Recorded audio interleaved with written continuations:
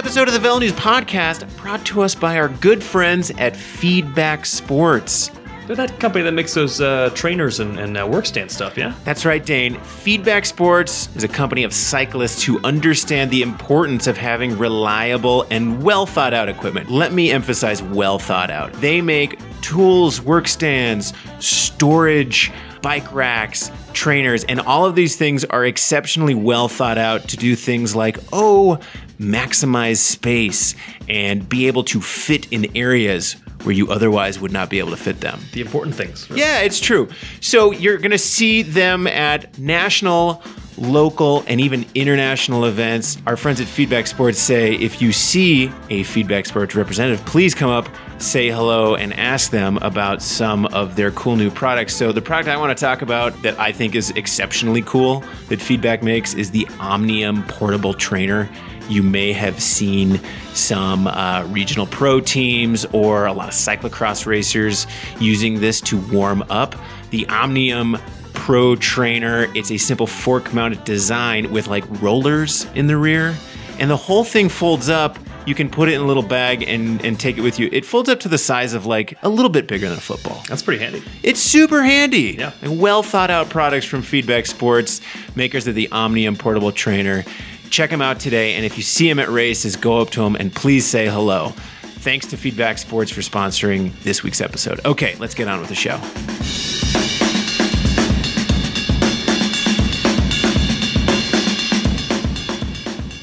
You're tuned into the Velo News Podcast. I'm Fred Dreyer here with Dane Cash. Spencer is licking his wounds having competed in the Belgian waffle ride this past weekend, which looked really difficult, about 130 miles of dirt, gravel, lots of climbs. So check out velonews.com for his report from the Belgian waffle ride. But Dane, no one wants to hear about the Belgian waffle ride. We want to hear about your adventures in Belgium because, the listeners have been listening to you and Hoodie and not so much of me for the last month. But before we get to the racing today, I got to ask you, Dane, give me a story from Belgium. What was your best, what's the memory from Belgium this year that's going to stand out? Oh, man.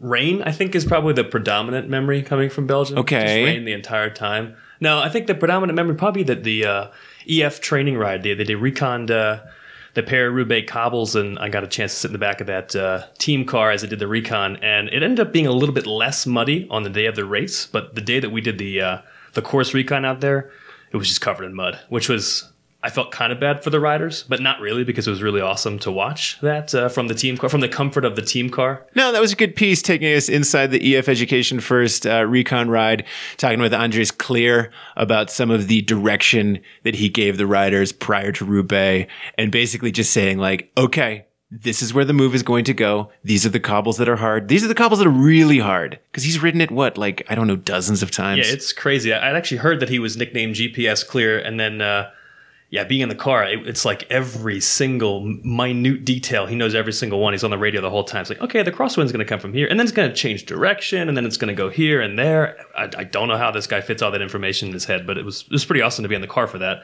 And the mud on the cobbles made it a pretty entertaining ride as well, getting out every now and then and watching them, like Sepp Van Marken going over those cobbles during the recon. He dropped the rest of the EF guys just like you would expect him to on a number of those cobbled, muddy sections. So that's pretty cool. Pretty cool to watch. All right. Well, that sounds like a pretty cool experience that you had over in Belgium. I was there last year, and most of my cool experiences involved a lot of beer. Well, Fred, I was too busy working hard. That's good, Dane. For that. So I didn't have a single drop of alcohol the entire time I was there. I'm sure. Don't confirm that with a Hoodie, but yeah. Very good boy. Yeah. Well, we appreciated you reporting from that block of racing.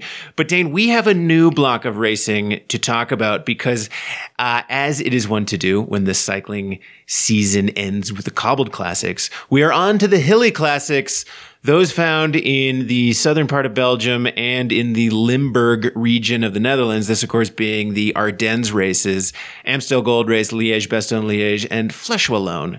And we had Amstel this past weekend. And, I got to tell you, as a person who's been to Amstel several different times, and I've actually ridden the course on multiple occasions, Amstel is deceivingly hard. You know, a lot of times these races get a bit overshadowed by the cobbled classics because we equate riding over cobblestones with pain and struggle. Amstel is so hard. I've never raced the pro race, but just riding the course, it's death by 1,000 cuts. There are 35 or so of these super steep climbs that just, you have to be on the gas just to make it to the top of them. And it's like, as soon as you get to the top, you are on the descent, flat, flat, flat, and then on to another one. And just from an effort perspective, it's basically like ramping it up to, you know, a very difficult, stout effort multiple times over the day just to like stay in the course. And you can't really take a mental break either because of all the bendy roads. I mean, you go up those climbs, and then when you come down on the descents, if you take a second off, if you take your eyes off the road for a second, you're going to go flying off the road and hit some piece of road furniture. Yeah, what I always tell people is the Amstel course looks like someone took a plate of spaghetti and then just threw it on a map, and all of the winding, twisting noodles going everywhere is actually the route. It seems like there's not a section of straight road. Yeah, the organizers refer to the course as having laps, finishing laps. Like there's 3 laps, but lap would imply there's some kind of like order to it. Yeah, spaghetti, I think, is really what it is. And when you talk to the riders that do these races, they do talk about one of the challenges is just staying on it because you're going through these towns and because you're on these twisty, narrow little roads. There are crashes. There's a lot of anxiety. Positioning is key. And it is 250 whatever kilometers of just having to be hyper focused, because the moment you lose focus, you're losing 10 positions in the pack. You're getting spit out the back. There's an acceleration around a turn, and all of a sudden that space that you worked so hard to get up to in the peloton is gone. I remember talking to a rider, this would have been 12 years ago, and he was a supremely talented cyclist, American rider, lots of natural talent, won a lot of races in the domestic circuit, and he went over there for Amstel, and he was just beside himself because he was like, it doesn't make any difference how fit you are in the race. Yeah. It just comes down to where you are in the pack, how well you know the course, because you know there's a turn coming up and a 180 and another twist and another twist. And it's just how smart you are as opposed to how strong you are. I think we talk about that a lot for the cobbles, too. We talk about how the Belgian guys are just so much better because they grow up around it. But people maybe don't realize how important it is to grow up around these climbs and these roads for the Ardennes Classics, too. Yeah, because so much of it is efficiency. It's like if you don't know the course and if you are all brawn and no brains, you're going to be hitting the brakes like 3 times every kilometer, getting out of the saddle and sprinting to catch back up to the group. And if you know the course, you can plan for these twists and turns. You know when the climbs are coming, and you can just be that much more efficient. And oftentimes that means you have that much more power in your legs when the race is getting decided in those final kilometers. That may be one reason why the Americans haven't done so well in the Ardennes Classics for a little while. Very true. Well, we're going to get to that because we had a good American ride. So, Dane, before we get into our takes and our opinions and our flaming hot takes and arguments that we're going to be having around this, give us a rundown. What happened during Amstel? Well, I think this Amstel was more exciting than in many recent editions, because a lot of the times, the past 5, 6, 7 years, it's sort of just come down to the Cauberg. Organizers made a couple of changes to the finish the last 2-3 years. A final ascent of the Cauberg was dropped, so things got a little bit opened up now. You can't just wait to the Cauberg to sprint up anymore. And what we got on Sunday was a relatively impressive early breakaway. No huge name riders in there, but they managed to hold out for quite a while. But then with about 20, 25K to go, things really heated up. You saw the favorites group start to attack each other, and you actually started to see some of the big names trying to get clear, which we haven't really seen in the last couple of years. You saw some attempted moves from Valverde, for instance, and Sagan tried a sort of a Paris-Roubaix-esque move at one point. He didn't really put in a huge dig. He just kind of rolled off the front a little bit. But it was nice to see some actual action. But in terms of what actually went down, Michael Vogren comes away with a win because he kind of outfoxed a group of big favorites. You have Valverde, Sagan, Alaphilippe, Julien Alaphilippe, all there in the lead group towards the end of the race. And Michael Vogren attacked them when they were busy looking at each other, and nobody really closed it down except for Roman Kreuziger. He was the only guy to go with Vogren, and the two were able to stay away in the final 2-3 kilometers. And Vogren really played Kreuziger in the finale, kind of made him set up the sprint, and then just blew past him. And with Enrico Gasparato taking the third place is yet another podium finish for Enrico Gasparato. Yeah, there were a lot of former Amstel winners throwing haymakers in that finale, with at one point Gasparato and Kreuziger escaping away from the group. And boy, when they went, this was right before the Cowberg, I was thinking to myself, my God, they are riding so fast. They looked like they were just chugging away. It's their Super Bowl. It's the race they go for every year, man. One of the takeaways that I'm going to have from watching this year's Amstel was it really did look like lots of effort and lots of attacks went down in this race. You know, sometimes in Amstel, the pace can be frantic and the racing can be a little on edge, but you're not seeing guys get out of the saddle and really just, you know, throwing haymakers at each other, except for the end or right before the Cowberg and then up the Cowberg. Whereas I felt like the last 20 kilometers of this race was just a repeated back and forth of surge, catch back on, surge, catch back on, with guys, you know, if Sagan's winning move at Paris-Roubaix was to discreetly roll off the front, at Amstel, every single move was like head down, butt in the air, in the drops, attack, and really put down a lot of effort. Yeah, and it wasn't just people on Roompot. I mean, it was real favorites that were actually trying to get away. There were some Roompot attacks as well, but there were a couple of big names that actually tried to get away. So there was this sense of how is this going to play out that we haven't had in years past, where it's just always been the Cowberg. It's always been the same thing in the finale. So that was really entertaining, actually. So how would you rate the overall viewing experience as a TV watcher? I think compared to recent editions of Amstel, for me, it's like 5 out of 5. Compared to, any race in the calendar, maybe 4 out of 5. But this was a really impressive Amstel because we actually got to see some entertaining stuff in the finale. So definitely a nice improvement from recent years. And yeah, I mean, compared to like Roubaix or Flanders, I think for me, the viewing experience was right up there. Because with Roubaix, you kind of knew for the last 10 minutes how it was going to play out. But this one, we didn't know. I mean, I had no idea what was going to happen until the very, very end. I'm with you. I think it was an interesting Amstel. The caveat there being that it was Amstel. Yeah. I am to the snobbery level of my Sunday watching that, unless it's Flanders or Roubaix or maybe Liège-Bastogne-Liège, I'm not going to put too many stakes on what's going on. And so it was a pleasant surprise, I will say, to see the final coming down to, all these heavy hitters who sometimes I've always wanted to see them going against each other. It is sort of that hypothetical, like, man, what if Peter Sagan and Alejandro Valverde were throwing haymakers at each other? Who's going to win? First of all, that's an excellent accent, by the way. But second of all, this was the start list of this race was incredible. I mean, most of the big cobbled classics guys, maybe all of them even, that were the big favorites during that period, and all the Ardennes guys, the same race. And so, unfortunately, I don't think we're going to get the same thing at Liège. But no, I don't think so either. So maybe Amstel 2018 will go down as the race where we got to see favorites from disparate parts of pro cycling punching each other in the face for 20 kilometers. And, there's something to be said about that. Definitely. I mean, we usually only get that at Worlds. That's kind of the only race usually where you kind of see that kind of thing. So chapeau to Astana. As you mentioned, Dane, Astana were both smart and skilled in that they had two strong men in that final breakaway with Michael Valgren, and they had Jakob Fuglsang. And I was very impressed with the riding of Jakob Fuglsang because I tend to think of him as a man for the long climbs, as a guy for the high mountains. And yet here he was at Amstel, out of the saddle, putting in really powerful attacks that would last, 25, 30 seconds, and then regrouping and then going again. And it's those type of efforts that I don't necessarily associate with him. It brought back memories of watching him race mountain bikes 12 years ago. I saw him win the U23 World Mountain Bike Championship. And, he's able to put a lot of power into the pedals for those short bursts. And he did that over and over and over again to chase down Valverde, to chase down that poor Roompot guy, to really not just whittle down the group, but also bring the group back together on a few different occasions.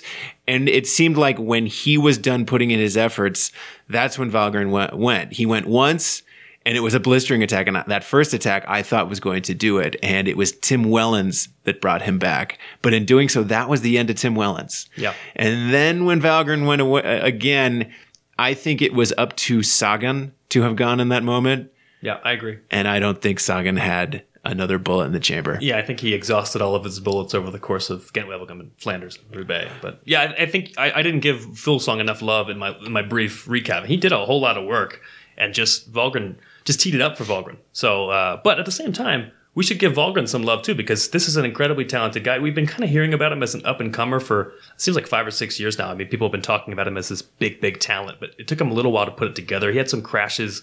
I know last year he had a big crash during the Ardennes Classics, but this is not just some Yahoo coming out of nowhere. He's definitely a very talented guy who's finally starting to put it all together, as we've seen between Omloop, Amstel. He was 4th at Flanders, ahead of some big favorites. So also, Valgren loves hot takes. In fact, last year at the Tour de France, when Fabio Aru lost the yellow jersey, Valgren came in with the guns a-blazing hot takes. I think everyone should Google that and watch the video, because the interviewers, I was standing there with Steve Schlanger and we were like, what? Because he basically threw Aru under the bus. Yeah. He was just like, Aru didn't know what the heck he was doing. And we were all left a little speechless. So I saw Mark Cavendish after Amstel tweeted his sort of respect for, or he kind of gave props to Valgren, said he was a great guy. And I wonder if it's because he gives these hot takes, because we know Mark Cavendish also sometimes likes to provide hot takes to the media. Lover of the hot take. Yeah.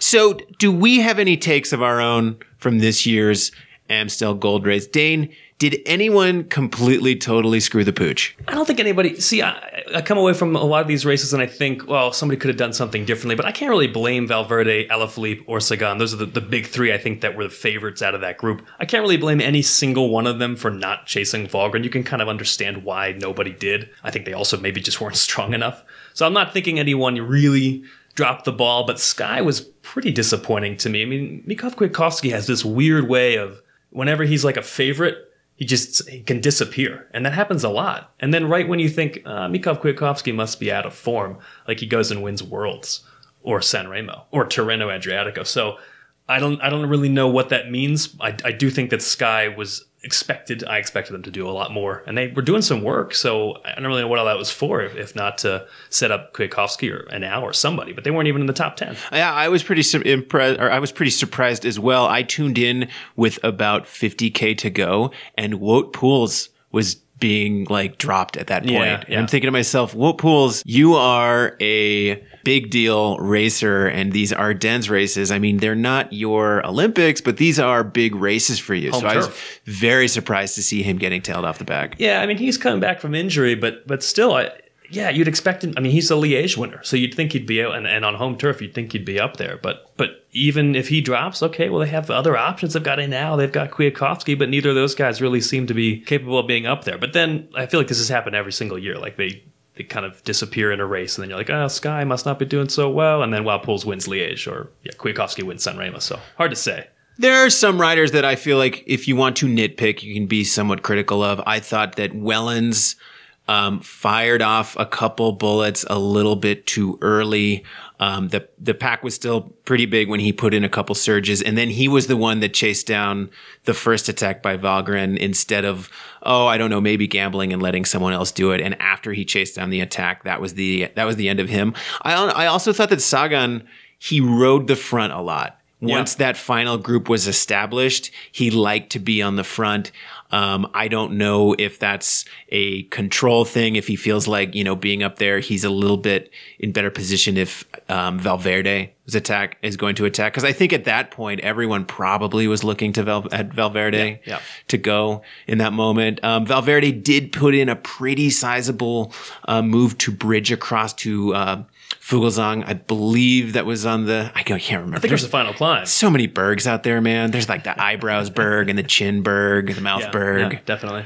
The big Gulpenberg. I think it was the Hulhemlerberg or whatever that last one is called that Rob Hatch pronounces perfectly every time, very impressively. That he almost got some separation up, but the climb just wasn't long enough. And those last two climbs, actually, they're not. I don't think they're hard enough for Valverde to really put any space between himself and anybody else. But in terms of like takeaways and looking ahead, Valverde looks strong to me. Oh, yeah. Yeah, so he might not have come away with the result that he was expecting, or that even I actually thought he was going to go in and win the race. I think ahead of the race, he was my predictive winner, but he still looked very strong. I think ahead of Flèche Wallonne and Liège, like he's got nothing to worry about because he was definitely out there in good form.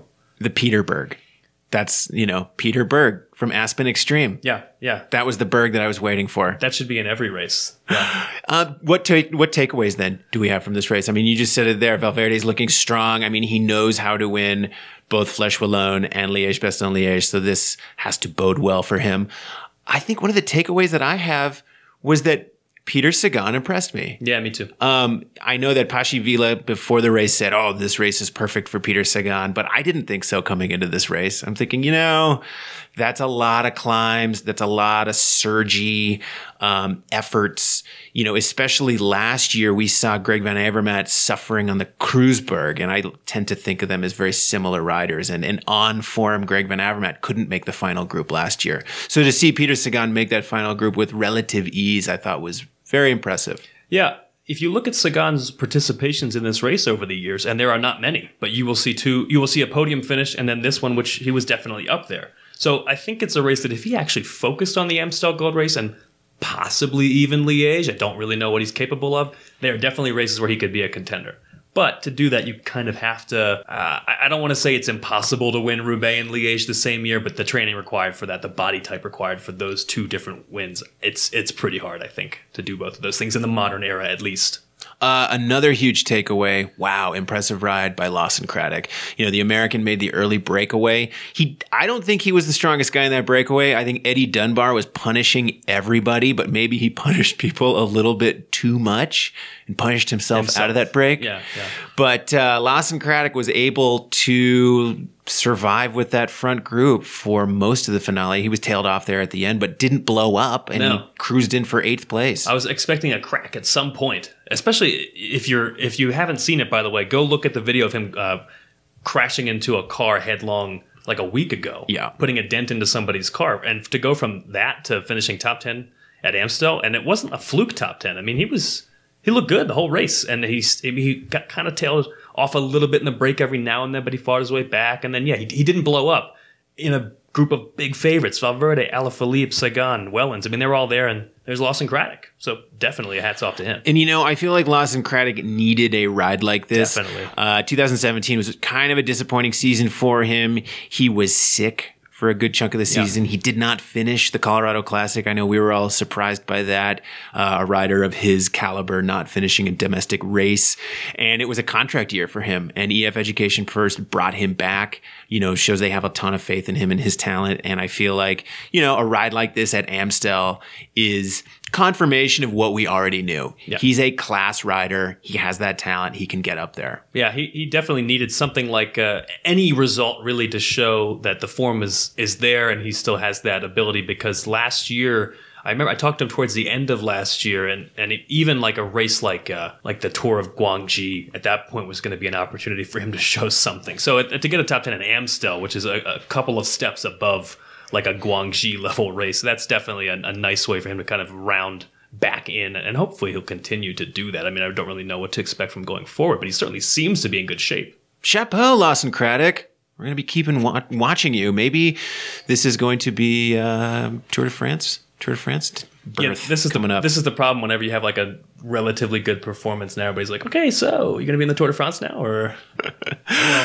Dane, we also had a women's race go on to the Amstel Gold Race. The women's Amstel is the beginning of perhaps the most important block of racing for the Women's World Tour, and that is the Ardennes block. There's a Women's Amstel, there is a Liège-Bastogne-Liège, and a Flèche Wallonne.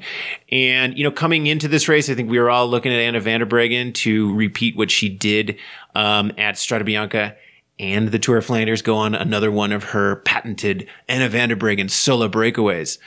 But it didn't happen. Instead, it was a teammate. Yeah, a world champion teammate, which is nice to have those sometimes. Yeah, she said a couple times that she wants to win races that she hasn't won before, which I kind of mentioned a couple of weeks ago after Flanders could be a glimmer of hope for the rest of the peloton, that maybe Anna van der Breggen's like, okay, I've already won Amstel, so I don't really need to go that hard. So in one sense, sure, I guess. In the other sense, she has Chantal Black as a teammate, and behind Chantal Black, there were 2 or 3 other riders on that team that could have won.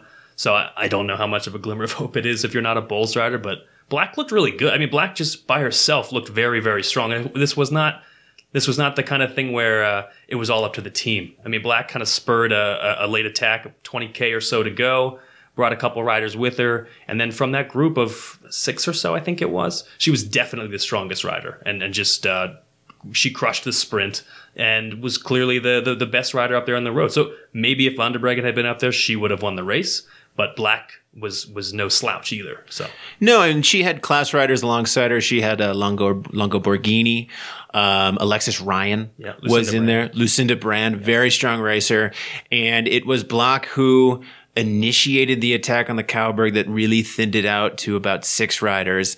And then when Brand and some other riders started attacking the final time up the Cauberg, Black looked really comfortable. No trouble at all. She's just kind of sitting in the wheel. She looks sort of like the same way Valverde often looks when people try to drop him before a sprint. He just kind of sits there like, it's not happening. And then, she just crushed the sprint as probably they knew she was going to do. So no real way that they were able to avoid her winning the race, which is kind of probably what everybody feels like going up against bulls these days. Like, they can't do anything. What are they supposed to do? There's no tactics, really. I just got done editing a story about such a topic. You can find it in the upcoming issue of Velo News. But one of the takeaways from some of the other directors sportives, this is from both Sunweb and Canyon SRAMs, basically saying we need to attack bulls more. But that's the hard part because, like, how do you attack the team? I mean, it's like the quick step conundrum. How do you attack the team that has all the riders who do the attacking? It's a lot easier said than done. I mean, it sounds like, maybe there is a solution, but is it possible to actually do that? I don't really know about that. Well, no rainbow curse going on for Chantal Blaak. Congratulations to her. Not, yeah. You know, Dane, before we close up this section on the Ardennes, I want to talk about the upcoming races because we have both Flèche Wallonne and we have Liège-Bastogne-Liège, and these are exciting races that finish with climbs. Flèche Wallonne famously finishes with the climb up the Mur de Huy. The race tends to be somewhat formulaic, coming down to a sprint up this very steep climb that goes through a neighborhood in Belgium. I've walked up it many, many times before. It's a charming race. It's like a Wednesday afternoon. People get out of work early. They go drink beer on top of this hill and cheer for the bike riders as they come by. And then we have Liège-Bastogne-Liège, which is in Liège, and it's industrial and it's kind of dark and people are covered in soot and it's rainy and the course goes by a broken down factory and a really ugly soccer stadium. And it's just, I appreciate the race for its history, but it is an ugly race. Sort of feel bad for Liège because as a classic, it has to go up against either the sort of northern cobbled classics, which have so much excitement and local fans really come out for both Roubaix and for Flanders. It's like a national holiday in Flanders, the Tour of Flanders.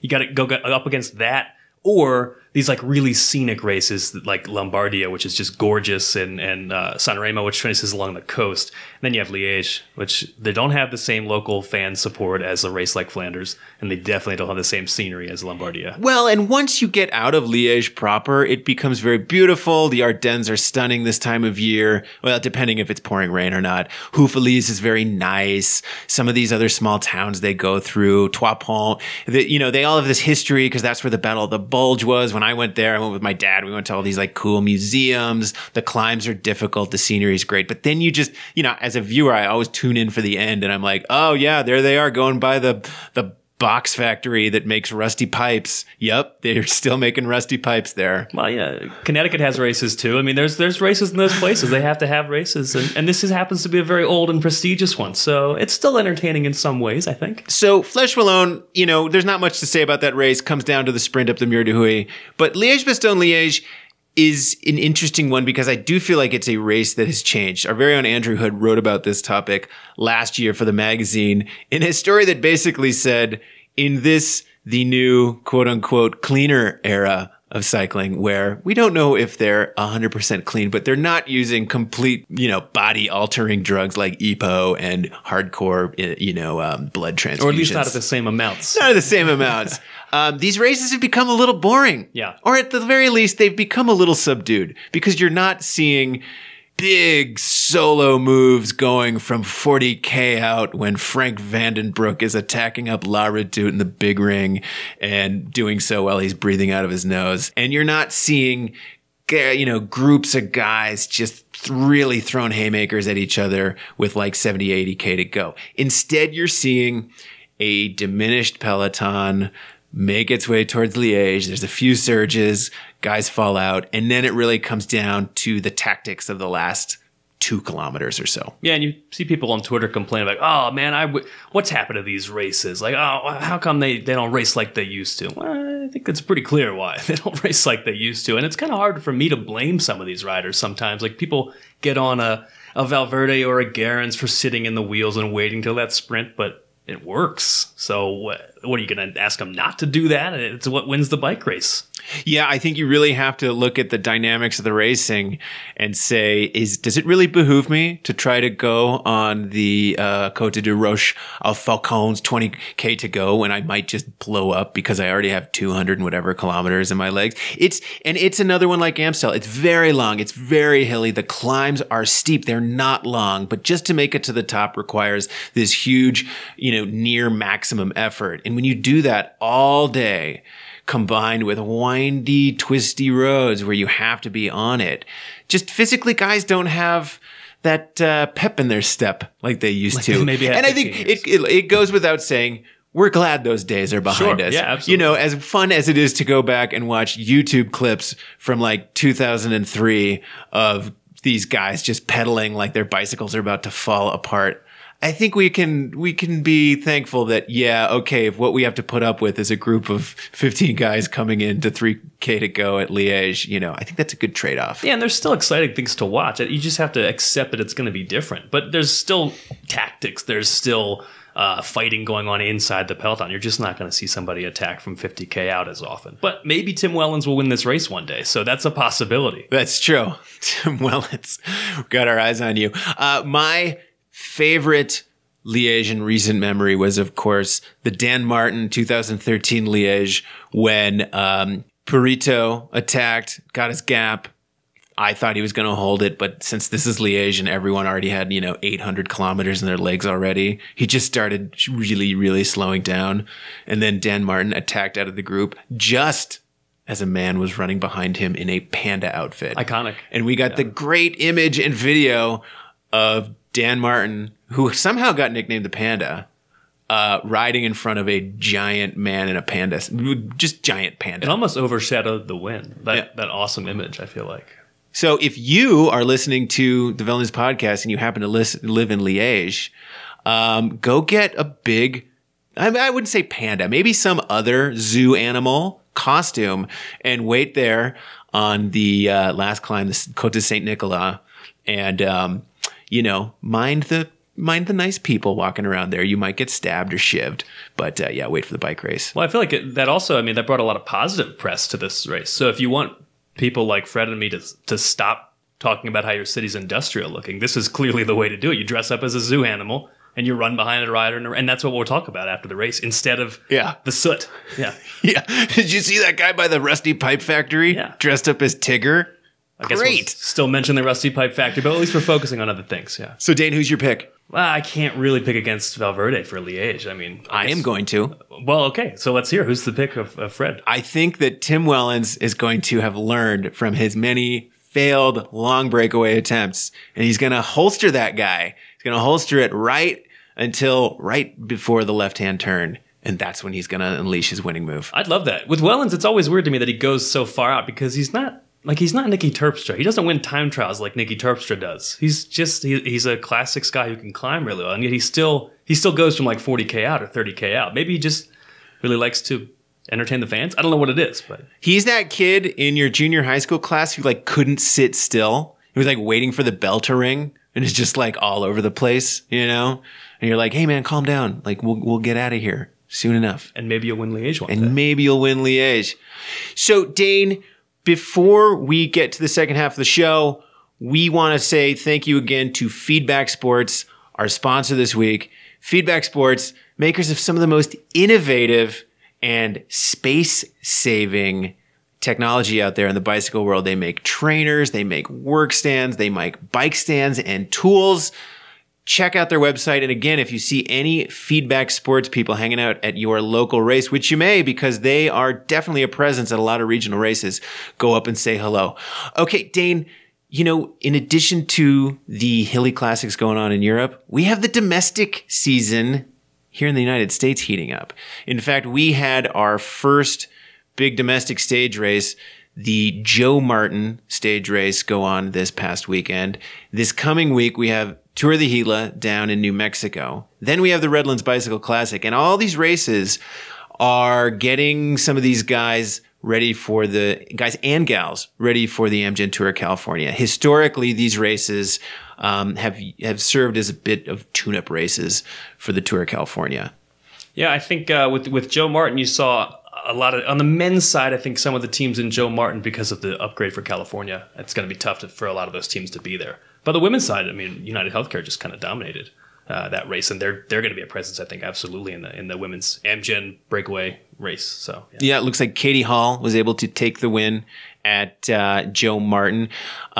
Stage win coming from Chloe Dygert Owen, who got second on another stage. Interesting to see the track star going over to the road. She famously raced Road Worlds a few years back, and she had a little bit of success there.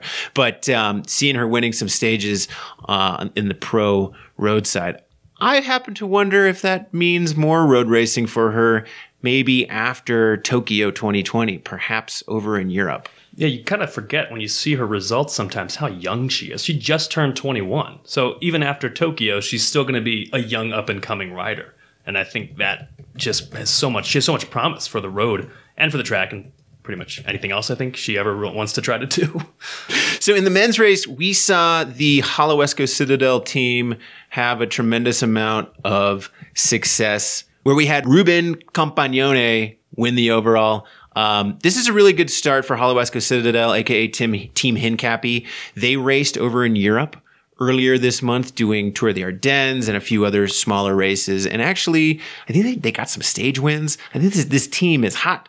I think they're really trying to build towards this block of racing and into the Tour of California. Yeah, they've had a couple of wins. I think they've had 5 UCI level wins already this year. They won a stage at Tour de Normandy. They won that stage at Circuit des Ardennes, and then 3 wins, two stage wins, and the overall win at Joe Martin. Campagnone kind of dominated the race. I mean, he won the first stage, and he was the leader all the way through the end of the race. So definitely a statement from Holowesko going into this block of U.S. races. Well, so the team that they're going to be battling at this block of races is the Rally Pro Cycling team. And I spoke with Rally Pro Cycling team's Rob Britton, winner of last year's Tour of Utah, about this block of racing. I asked him, what's the significance? How hard are these races? What's the key to winning these races? So let's have a little check-in with Rob Britton to hear about the domestic races.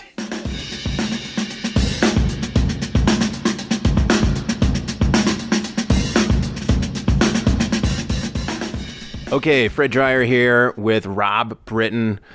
We're going to talk about the domestic racing schedule in the spring because we have some races coming up. We have Joe Martin going on right now. Actually, by the time listeners get to this, Joe Martin will have already passed. Sorry, listeners. But then we have the Tour of the Gila, and we have the Redlands Bicycle Classic, and these lead up to the Tour of California. So, Rob, the first question I have for you is, how do these races rank in terms of prestige, these domestic stage races? Which is the most prestigious?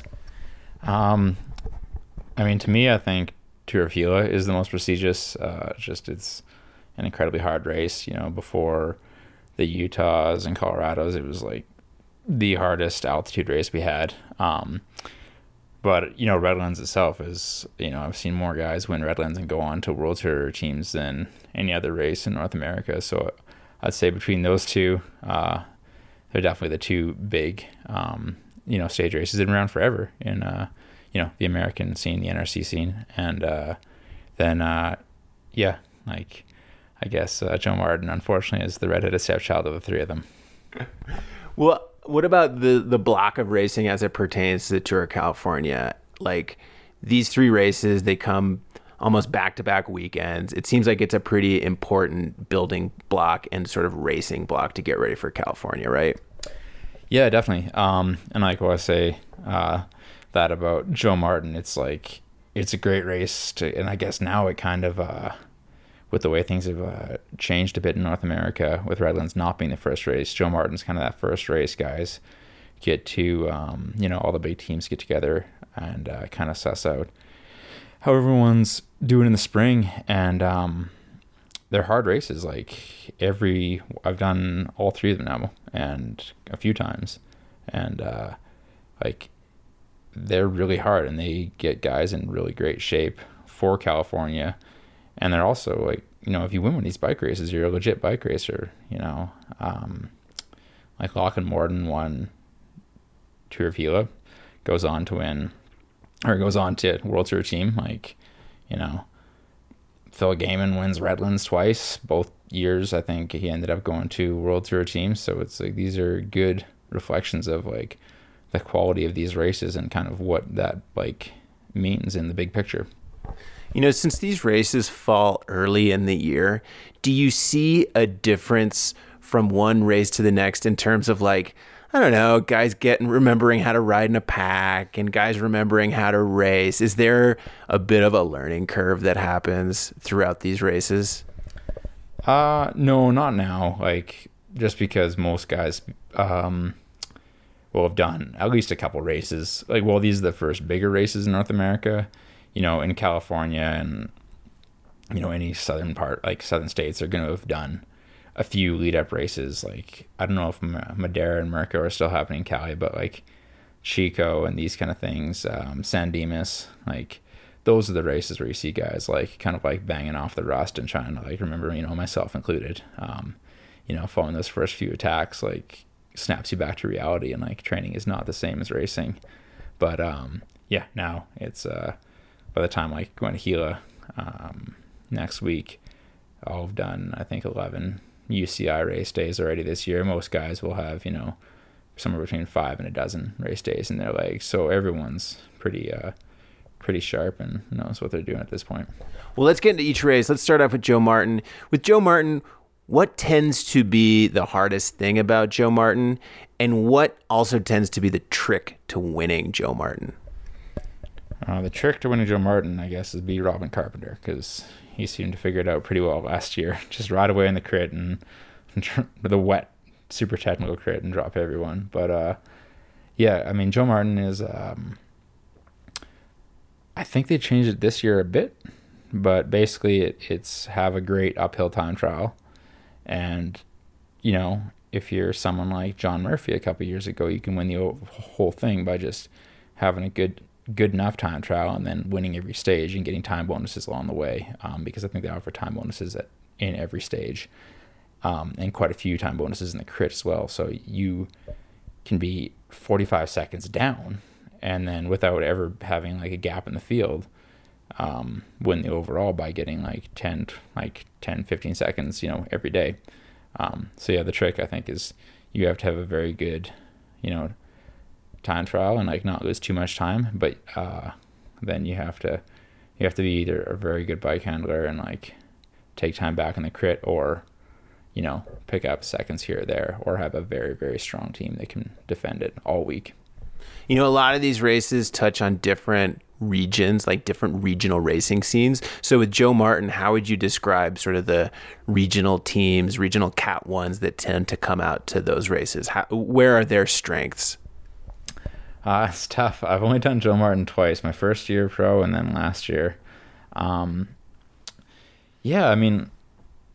think like the you can tell there's a line in the sand in the uphill time trial. Like the professional guys typically really stack the top 10, but when it comes down to, I think all the finishes are more or less like field sprints, and I think the local guys like are not worried to get their hands dirty and get right in there and like scrap for the finish. So they're definitely scrappy, and like the last day's crit is probably one of the hardest ones in the US scene, just like with it's technical nature, but also it's friggin' wall and like finish it and you go up it every time. So yeah.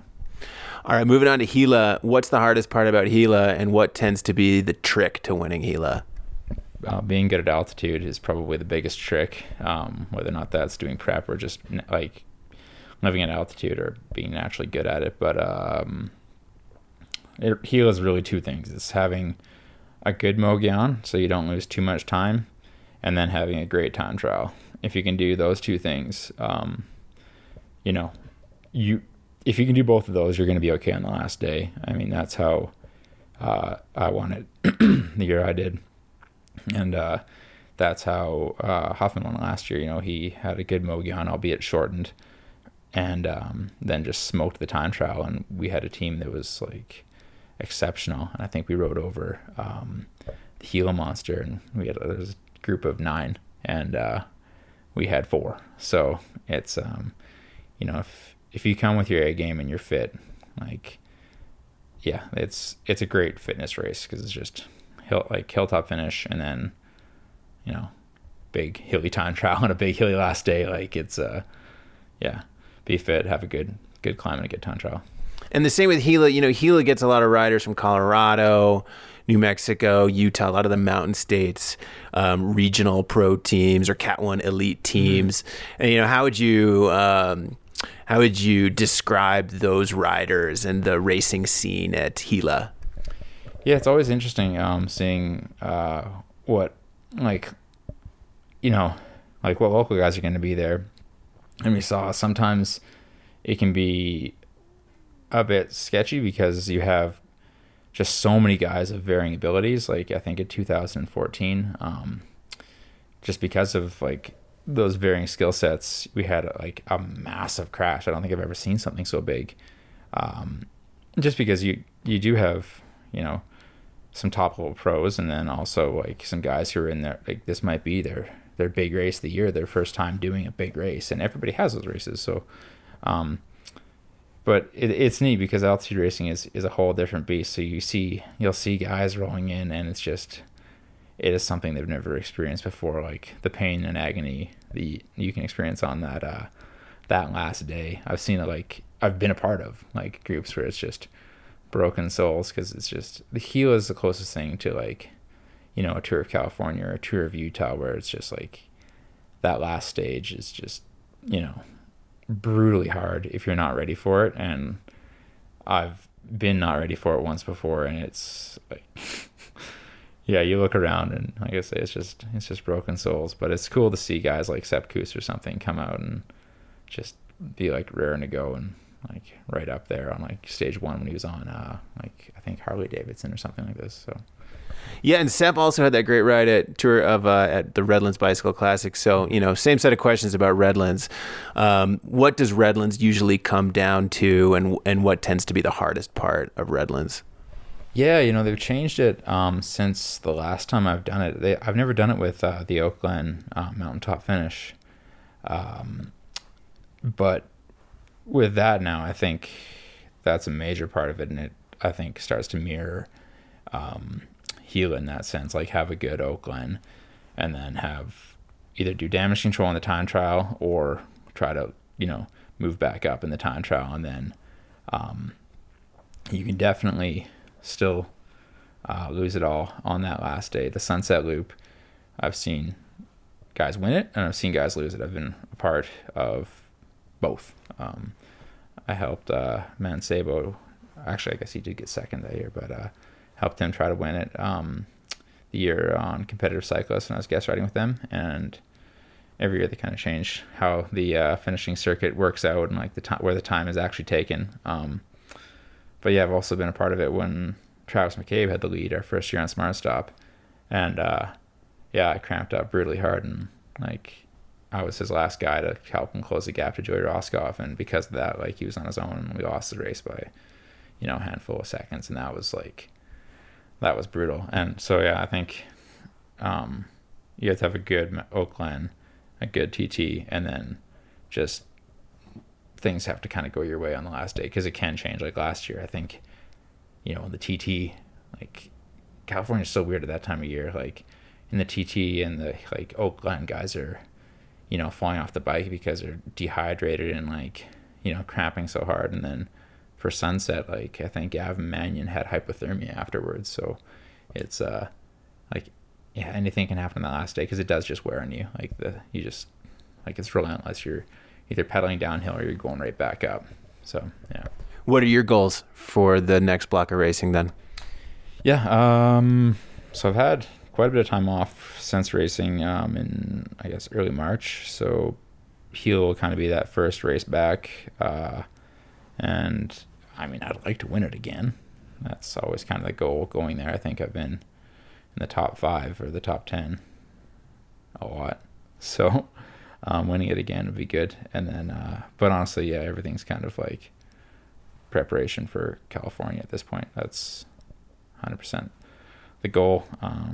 Probably going back into a GC role and not as an aggressive kind of breakaway goal, unless things can change pretty easily in that race, just like last year. But yeah, probably go back into a GC goal and try to ride my way up as far as I can to that with the teams that are coming. That'll be a good challenge, I think.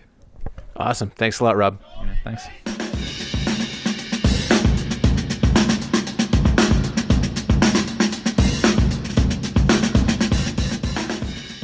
Okay, well, that's what Rob Britton has to say. I'm with Rob. I think that Gila is probably the hardest of those races to win. But, historically, that Redlands Bicycle Classic did graduate a lot of people to the World Tour. So, I don't know, kind of up in the air. Dane, we are joined right now by Dan Cavallari, tech editor of Velo News, because Dan is going to become a regular guest on the Velo News podcast to talk to us about some of the things going on in the world of tech. And Dan is going to be launching a podcast of his own. Dan, tell me about this podcast. What's the show going to be about? I am launching it straight into the stratosphere. I am covering all things tech. The idea is to talk about complex topics regarding tech that maybe need to be distilled down into simpler terms so we all understand. There's a lot of really complicated terms we often throw around in the tech world, and I want to get down to the heart of it. And so I will be seeking out people who are much, much, much smarter than me to explain those terms. We call them experts. Ooh. Yes. Can they explain things in terms that even I will understand, Dan? I mean, we can't pray for miracles here. Do your best. Yeah, the idea is to just get a sense of what these complicated terms mean and how they affect the next bike you're going to buy. So I've got a few podcast episodes recorded, and that'll be hitting the airwaves pretty soon. Awesome. So are people going to come on and tell me why my bike creaks when I ride it? That's because you're a bad rider. Oh, man. Hot Hot since first takes, appearance. I know, coming in hot. That's just a case of bad riding right there. I love it. Well, Dan, what have you come to talk to us about this week from the world of tech? I understand there are a number of things going on. We have tire manufacturers, we have new bikes, we have dirt. What's going on? So much. And this is typical of the days leading up to a trade show. And we've got Sea Otter coming up this week. And so we're seeing a lot of new tech drop. Some of it we can talk about, some of it we can't. But it seems like one of the more interesting stories we're seeing is that a lot of the new tech is focusing on the dirt side, mountain bike and gravel. And we've seen just this last week, we saw the reappearance of the venerable brand Marzocchi. They got sold a few years ago after some troubles, and the brand really diminished. For those of you who don't know, Marzocchi was sort of a legendary brand in the mountain bike world. The bomber, man. It was a bomber of a fork, and it weighed about as much as a stealth bomber. But it really set the trend and opened up new ways of people riding their bikes, free ride and all mountain, and it really set the trend for what suspension was to become. So Marzocchi then essentially bit the dust. And Fox bought them a few years ago, and for a couple of years, it's just been sort of quiet. But we just got word that Marzocchi is back in the game, and they're making forks again, and they'll be sort of a complement to Fox's lineup of suspension. So not replacing it, but just sort of going concurrently with it.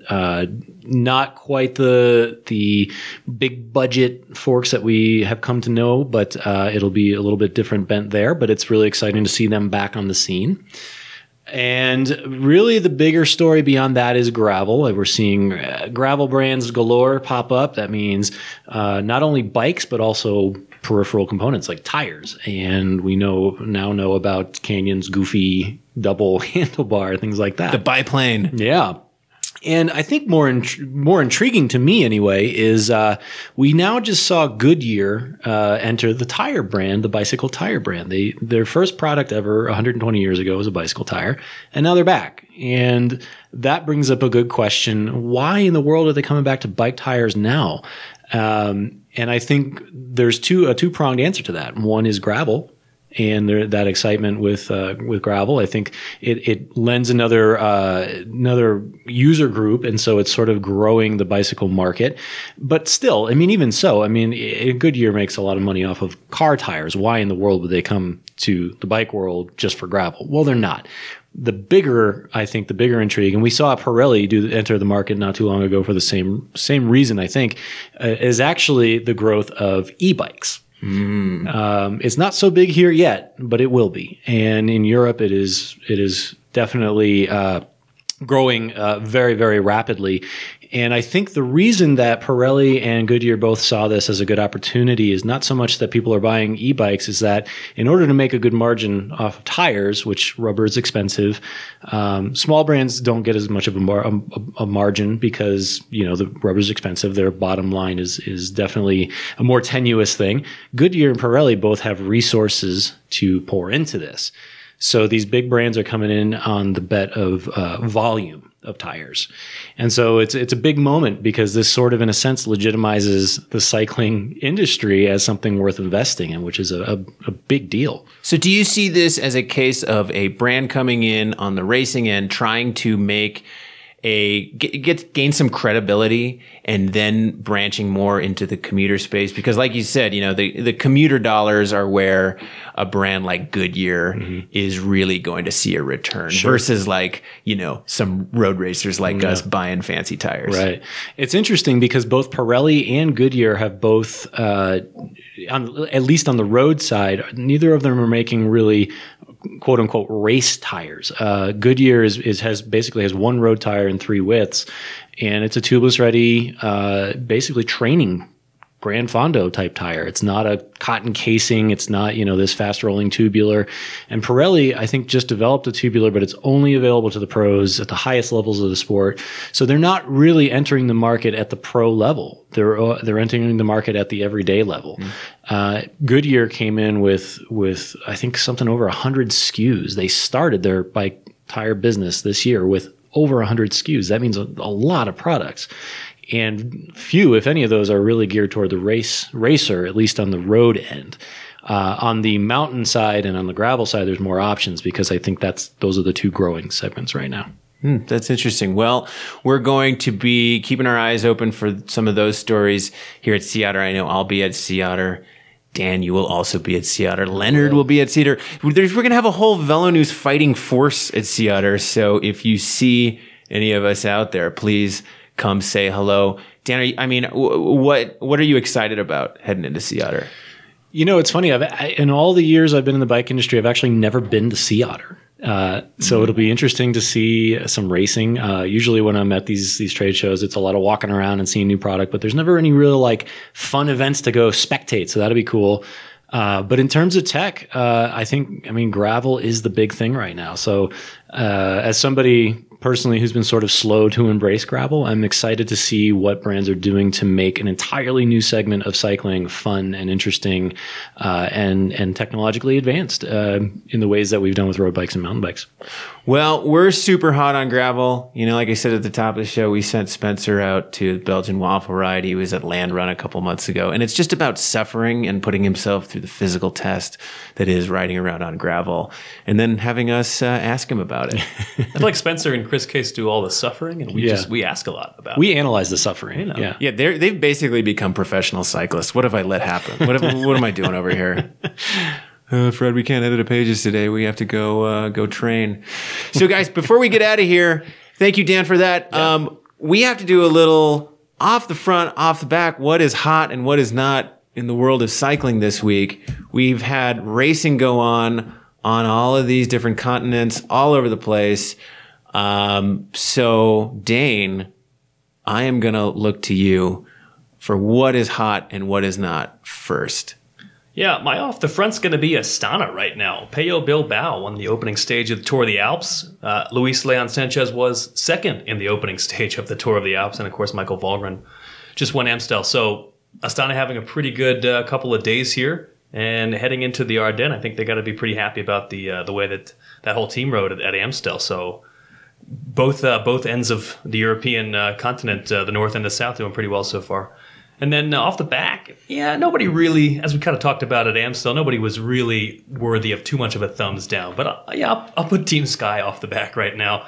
Pretty lackluster performance in Amstel. And let's go to the Tour of the Alps again. Chris Froome doesn't want to talk about his case right now, so what's there to really talk about until Chris Froome actually does anything in terms of getting results? So yeah, Sky, they're not too far off the back. They're just kind of lollygagging a little bit. Yeah, I like that Chris Froome is basically like, I don't want to give a running update of everything that's going on, which, as critical of as we have been of Team Sky and of Chris Froome, like, I get that, man. Yeah. That's got to be kind of annoying. Every single race you go to, that's all they're asking about. It must really be kind of a bummer if you're not Chris Froome, but you're at those races, because nobody wants to talk to you. They just want to swarm the Sky bus. Well, I think that most of those questions are actually going to Chris Froome, like, seeking an explanation, because it's become so muddled and so muddy at this point that even journalists are like, hey, Froome, like, what is going on? What's going on? Could you explain this to me? Oh, you can get your lawyer to do it? Oh, okay, thanks, man. Yeah. Chris Froome's just like, beat it, journalist. All right.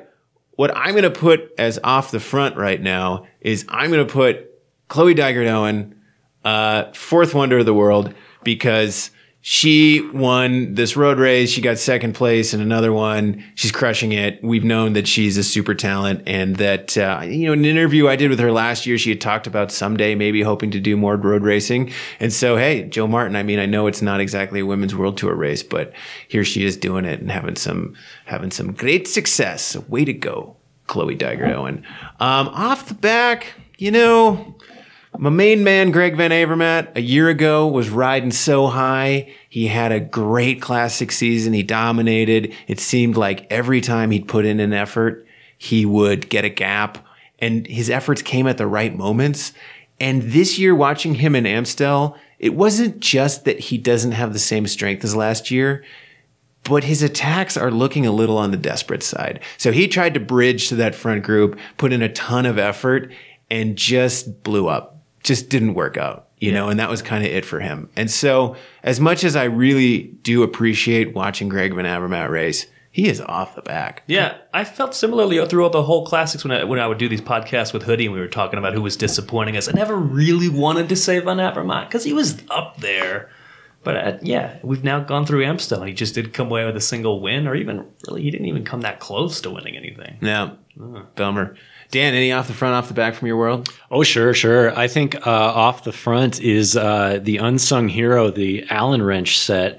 Mr. Peter Sagan has made that sexy again with his on-the-fly adjustments to his stem. Now, I'm just hoping that this leads to the custom Peter Sagan Allen wrench set that people can use on the fly on their next ride. I think this is a big opportunity finally for tool makers. He's never been shy about signing up for endorsement. That's true. So it's very true. It's probably going to come at some point. Somebody's sitting on a gold mine right now. Yeah. Off the back, gold paint jobs on bikes. Over it. GVA's rocking one. Peter Sagan's got one now. It's just not doing it for me. I think it's time to branch out. I think with Specialized with their wonderful custom paint job, it's time to get creative. My idea, tartan. Yeah, plaid bikes. I like that actually. It's herringbone. Yes, nice plaid bike. Well, we would love your feedback on what we talked about today. You can email us at webletters@competitorgroup.com. We'll also post links to the stories we talked about today on VeloNews.com.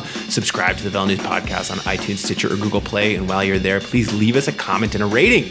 Become a fan of Velo News on Facebook at facebook.com/VeloNews Magazine, and follow us on Twitter at twitter.com/VeloNews. The Velo News podcast is produced by Velo News, which is owned by Pocket Outdoor Media. The thoughts and opinions expressed on the Velo News podcast are those of the individual.